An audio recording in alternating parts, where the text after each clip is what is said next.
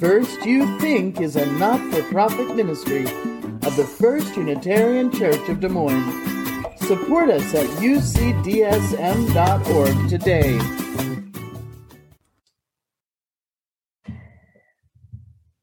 The first congregation I served was an old Unitarian society in New England. In my first weeks there, a woman came to see me. She was nearly 90 years old, and she'd been a lifelong member of that church. Her parents had joined in the late 19th century. Her grandparents had been founders. She didn't like change, she said. She wasn't sure that she liked me, although I think she sort of was sure, and what she called my point of view. Just remember, she said, I've outlived all of your predecessors, and I will probably outlive you. Nice, right? First week. This woman was a dedicated conservative in what had become a politically progressive community. She was a liberal Christian in a congregation that had known, a humanist congregation that had known gracious eras of theological diversity and some fits of intolerance. She'd worked for the U.S. State Department through 3 wars and for the American Unitarian Association through the merger in 1961 with the Universalist Church of America. She was no stranger to discord. Most votes at most annual meetings had not gone her way for the past 40 years. In the end, she did outlive me there. She died shortly after I accepted a new call in Minnesota, and I was so saddened by the news. Over 10 years, we cultivated a respectful love for each other, and what I loved in her most was her commitment to that congregation, no matter what, her fidelity to it, her determination with which she paid her pledge every year, no matter how wayward the budget or insufferably weak, in her not humble opinion, the sermons of the young minister. She kept her covenants with that people and with their proud history and the promise of their future, and with the free faith tradition that they embodied. Her way of being in relation, in right relation, her integrity taught me way more about Unitarian Universalism than anything I learned in seminary. So I think of her often on Sunday mornings. I heard her voice in the welcome words that Kara gave us today. This is a church bound by, not by creed, but by covenant. We're bound each to each and each to all by what theologian Rebecca Parker calls freely chosen and life-sustaining interdependence. And the central question for us is not, what do we believe, but what do we believe in? To what larger love, what people, peoples, principles, values, and dreams shall we be committed? To whom or what are we accountable? Years ago, I learned from Quaker teachers the practice of asking not who am I, but whose am I? That's about accountability. Whose am I? Your partner, your children, your parents, your neighbor, however widely you want to construe your neighborhood, your congregation. Who can count on you? What other humans? The ones you know, the ones who are like you, or all of them, all of us? For some people, these circles of relation expand to include all living things, every tree, bird, river, the land, and the no longer living ancestors whose bones nourish all of this and all of us, and the not born descendants we will nourish soon. Who are you accountable to? Each of us is implicated in intimate circles of accountability, and they expand ever wider to embrace the whole wide world and the great mystery that's holding it just beyond our understanding, the holy mystery that some of you call God and some call simply conscience. It doesn't matter what you call it.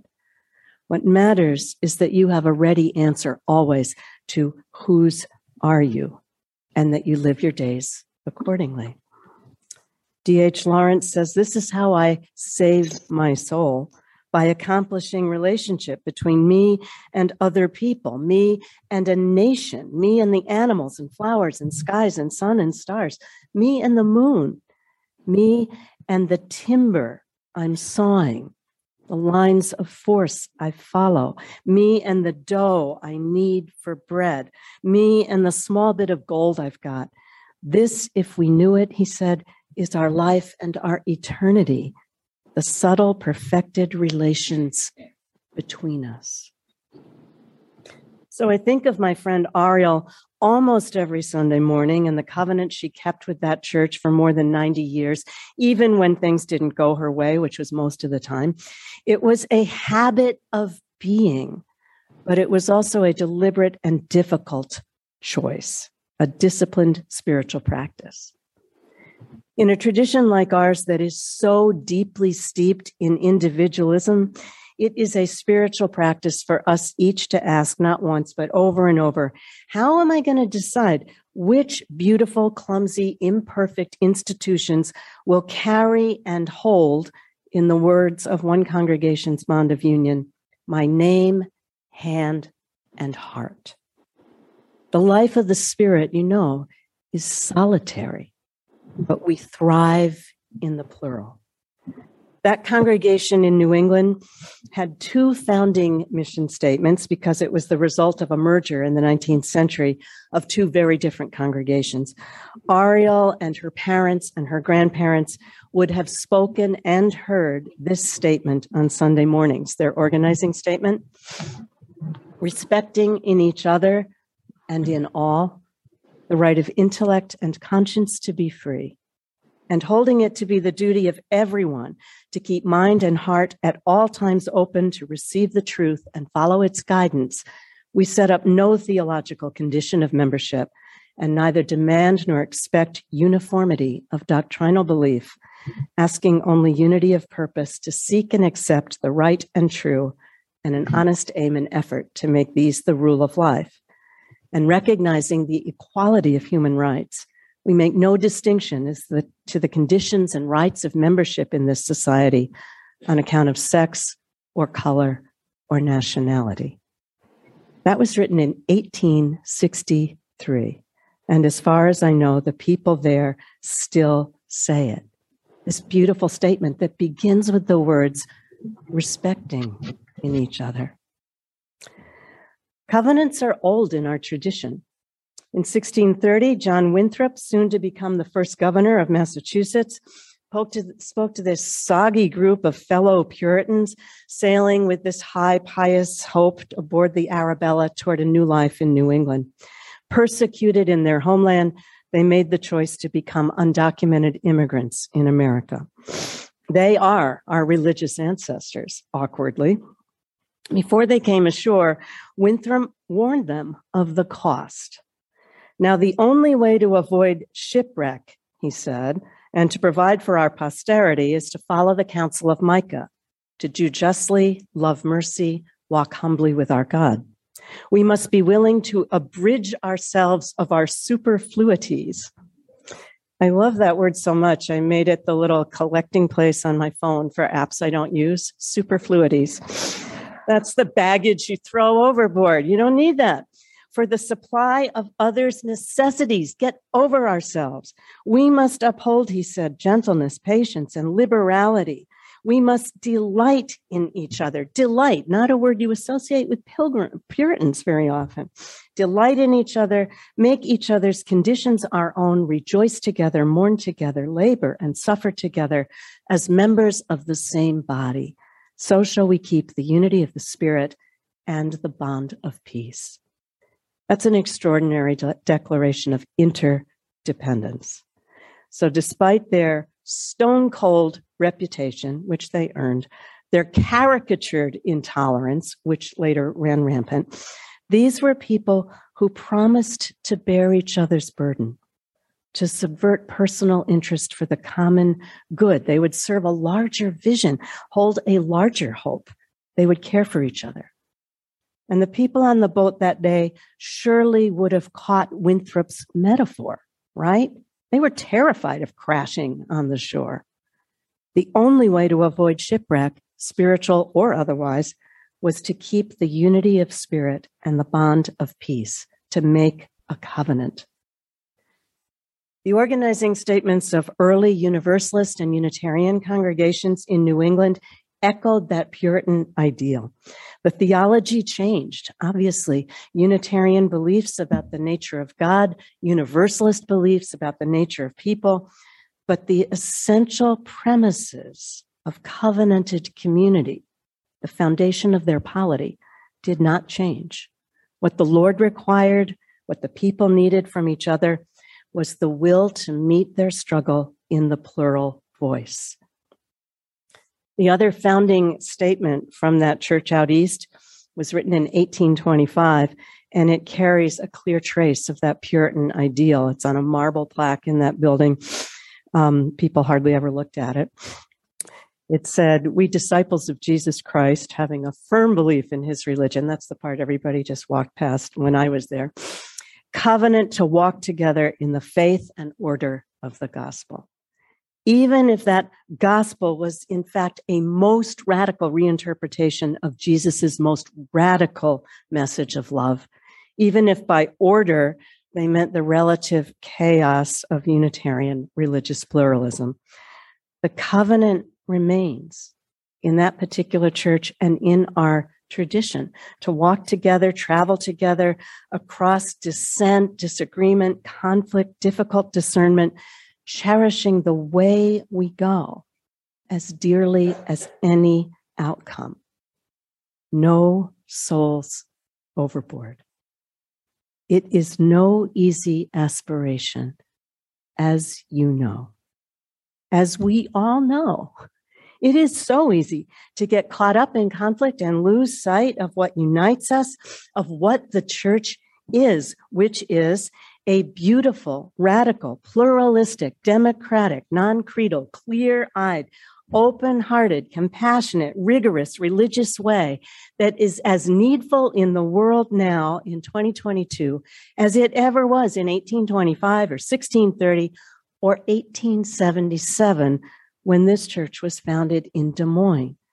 What unites us is powerful and fragile and life-saving. As Unitarian Universalists, we're bound not by creed, but by covenant. It's a horizontal, not vertical arrangement. It's a churchy word, but it's one with all kinds of practical implications. Margaret Farley, a theologian and ethicist, Roman Catholic nun who taught at Yale for many years, had a beautiful book called Personal Commitments, Making, Keeping, Breaking. She wrote, "History tends to be written in terms of discoveries, inventions, wars, art, law, mechanics, the cultivation of land. But underneath it all lies a sometimes hidden narrative of promises, pledges, oaths, compacts, commitments, some very small. At the heart of any individual story," she says, "lies a tapestry of all that person's promises." Farley asked, what is Sheila doing exactly when she says, "I do" to Joshua? What does Ruth affect when she signs a business contract? What takes place when Karen speaks the Hippocratic Oath as she begins her life as a doctor? What will actually happen when Dan vows to live a celibate and simple life within a community dedicated to God? What happens when the heads of state sign an international agreement regarding the laws of the seas? What changes when John and Peter go to court to adopt their baby girl?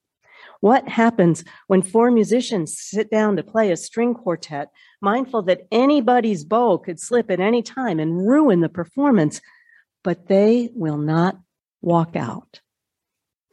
To act in these ways is to give our word. We send it out there, and it carries our integrity, our fidelity, our truth. Our word is still ours, but once we give it, it calls back to us from the heart of another person or a circle of people within which it now dwells. Such a commitment does not predict the future or set it in stone. There are no guarantees. it makes a certain kind of future possible. And this, I think, is what happens in a church. In this church, when people sign their names in the membership book, it's a promise that they make, and then you all hold it with them, with you, with each other. Not too long ago, I sat with a woman just a week before her wedding. That she'd been planning it for so long before the pandemic. Now it's finally sort of this part of the pandemic, so they're getting married. And she said, I can't speak those words, referring to the words she'd chosen 3 years ago, this well-worn text she and her partner had chosen as a reading. Love is patient, love is kind, love is never irritable, love endures all things. I'm not any of that, she said, and everybody in the room is going to know that. I'm impatient, I'm crabby, I'm selfish. They all know me. I didn't endure my first marriage. Who's going to believe me now? I don't want to stand up there and be a liar at my wedding. So underneath these nervous jitters, she had uncovered this serious, essential tension. Would her vow be intended and heard as a statement of fact, a boast even, I'm so good, or as an honest aspiration? In the end, she and her partner added a second reading from the writer Wendell Berry. We can join one another, he says, only by joining the unknown. Your union is going where the two of you and time and life and history and the whole world are going to take it. You don't know the road. You have committed your life to a way. So in making their vow, giving their word, they weren't predicting the future or claiming anything. They were stating out loud how they hoped to travel hand in hand toward their life, just like belonging here. A covenant is not a contract. It's not made and signed and sealed once and for all and sent to the attorneys for safekeeping or guarded under glass in a museum. A covenant is not a static artifact, and it is not a sworn oath, whereas, therefore I'll do this, so help me God, or I'll die. A covenant is a living, breathing hope. It's like breath, and it's made new every day. It can't be enforced by consequences, but it can be reinforced by forgiveness and grace when we stumble, when we forget, when we mess up, which we do. Someone said to me once, covenant is a promise I keep to myself about the kind of person I want to be among all the other people, all the other things. I have to start it over every day. It's intimate justice. It is so easy to lose sight of what unites us. It happens in every congregation. I think it's happened here to some extent. Changes within the community, changes beyond it. Change causes uncertainty. Uncertainty leads to confusion. Confusion becomes conflict, which begins to feel irreparable. But repair is almost always possible. That's what universalism is. And it is holy work, tikkun olam in Judaism, the mending of what's torn. In the intercom this week, you might have seen an announcement from your board of trustees. They're inviting you, and I'm inviting you, to attend a community conversation, to an opportunity to talk together about what matters here, what's happened here in recent months or recent years, however far back you want to go. And part of their announcement says, we've come through many challenges and changes, from turnover in ministry and staffing to raising funds for a new kitchen, from the loss of loved ones and cherished leaders to the warm welcome of new members, from pandemic shutdown to long-awaited reopening. We know our core principles are strong, but it's felt sometimes as if change itself is the only constant. And with it, inevitably, have come conflict, discouragement, signs of erosion of trust. As Unitarian Universalists, we're called to speak our truth in love, to hear the truths of others with open heart and mind. So it's a simple invitation, and it is heartfelt. We're asking you to sign up for a small group conversation. Choose one of the dates between late October and early December. There are 14 of these scheduled. You just have to come to one if you want. And they'll be small, intimate, 8 or 10 people in a circle. And each will be hosted by a board member. I'll be facilitating. We're inviting you to share concerns, confusion, grief, hurt, even anger at changes that have not felt right or somehow feel unresolved. You might talk about your love for this community, what it's meant to you to be part of it, what's at stake. And more importantly, you'll hear what others say, which you can't know till they speak it in your presence.